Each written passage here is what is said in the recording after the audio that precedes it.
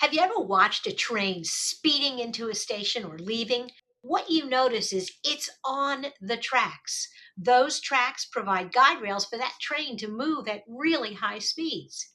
So the question is, do you have guide rails for your business?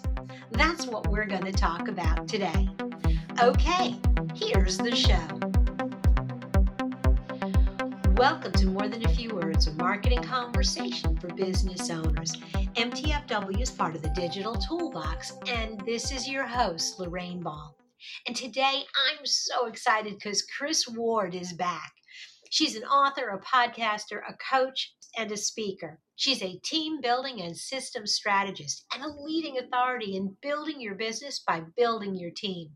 She's the founder of Win the Hour, Win the Day philosophy, and she helps entrepreneurs create win teams.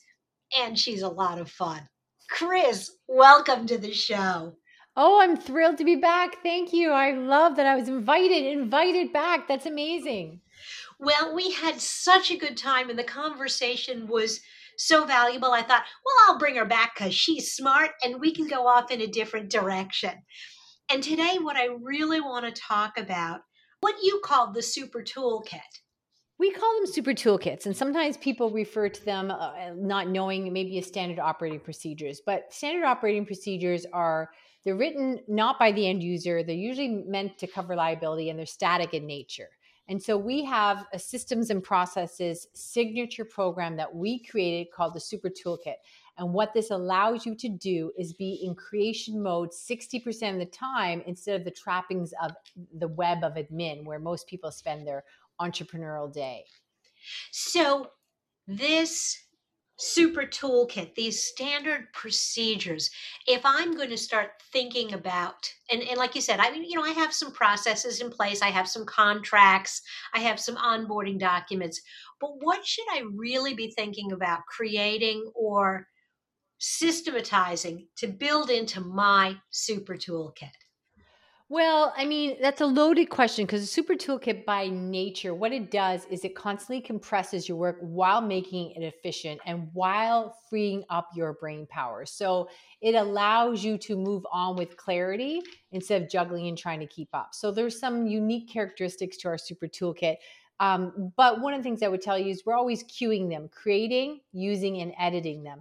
And what will happen is you'll find that something that you do, maybe getting ready for the guest in this podcast, might have been 12 steps before. Now it's down to 8 because it's just a constant breathing document that becomes more and more efficient. And sometimes people think that's going to limit you. Like, I became an entrepreneur to be free. And yes, you did. And what we want to do is we want to give you as much free time as you can possibly get. And the systems and processes, the super toolkits, will take care of that. Because if anything you do once, you should be able to do 50 times. You should be able to hand off to somebody else. And that person should be able to be promoted within the company and not be bound to this, that only Ethel knows how to do that.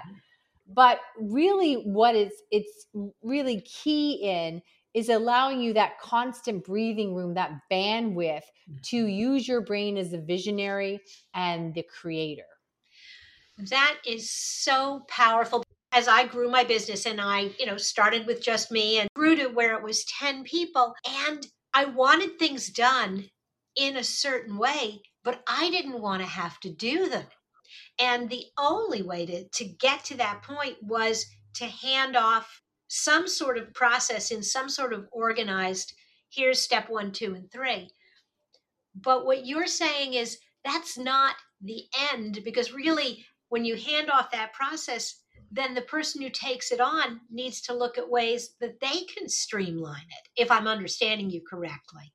Well, yes, you're understanding me. And it's also even better than that. I would argue that you're really bottlenecking the company if Mhm. everything has to come through you. Like, oh, I have to learn this and I have to delegate. I don't like that word delegate because it's a lateral move. The breathing document of a super toolkit then allows, like right now, we're diving into SEO in a much deeper way than we ever had before. And so I sit in a training with one person on my team. And frankly, I look like a child who knows not to talk when there's a room full of adults, right? So I'm sitting in these trainings just because we're paying a lot for them. And I want to have an overall view of what she's doing. So she doesn't have to waste her time explaining them to me, But she is, Maura on my team is taking care of all this. She's creating super toolkits. She's doing the work. And if she left us next month or got promoted, then somebody else would take that super toolkit and be able to pick up exactly where she left off. So it's not a lateral move. It's building a team around you with unique skill sets, with areas of expertise that you'll never have. And just really, instead of being in a rowboat plowing away with your bloody knuckles and sweating on a hot summer's day by yourself, it's throwing a motor on the back of it that just you take right off and you can enjoy the ride. Absolutely. And you really hit on something. It would be wonderful if everybody on your team stayed with you forever. Yeah. And we know that's not the reality right now. So super toolkits help you make those transitions. Where else do you think these toolkits become valuable to the business? Well, they are the business. They are everything. Without them, you can't, like, I have a business friend, and she just sold for a lot of money a house cleaning company. These people are going in and cleaning toilets. It's not like the most difficult thing. We've all done it, whether we've done a poor job of it or not. But she has systems in play, and that's what she's selling. And also, to the point you made, Lorraine, is before Christmas, we had one of my team members who's been with us quite some time, and all of a sudden she got accepted into college, which she didn't see coming because of all the issues in the world. All of a sudden she was given 2 weeks notice. She'll be starting school in January. And we hired somebody, and she trained her to full capacity with those super toolkits.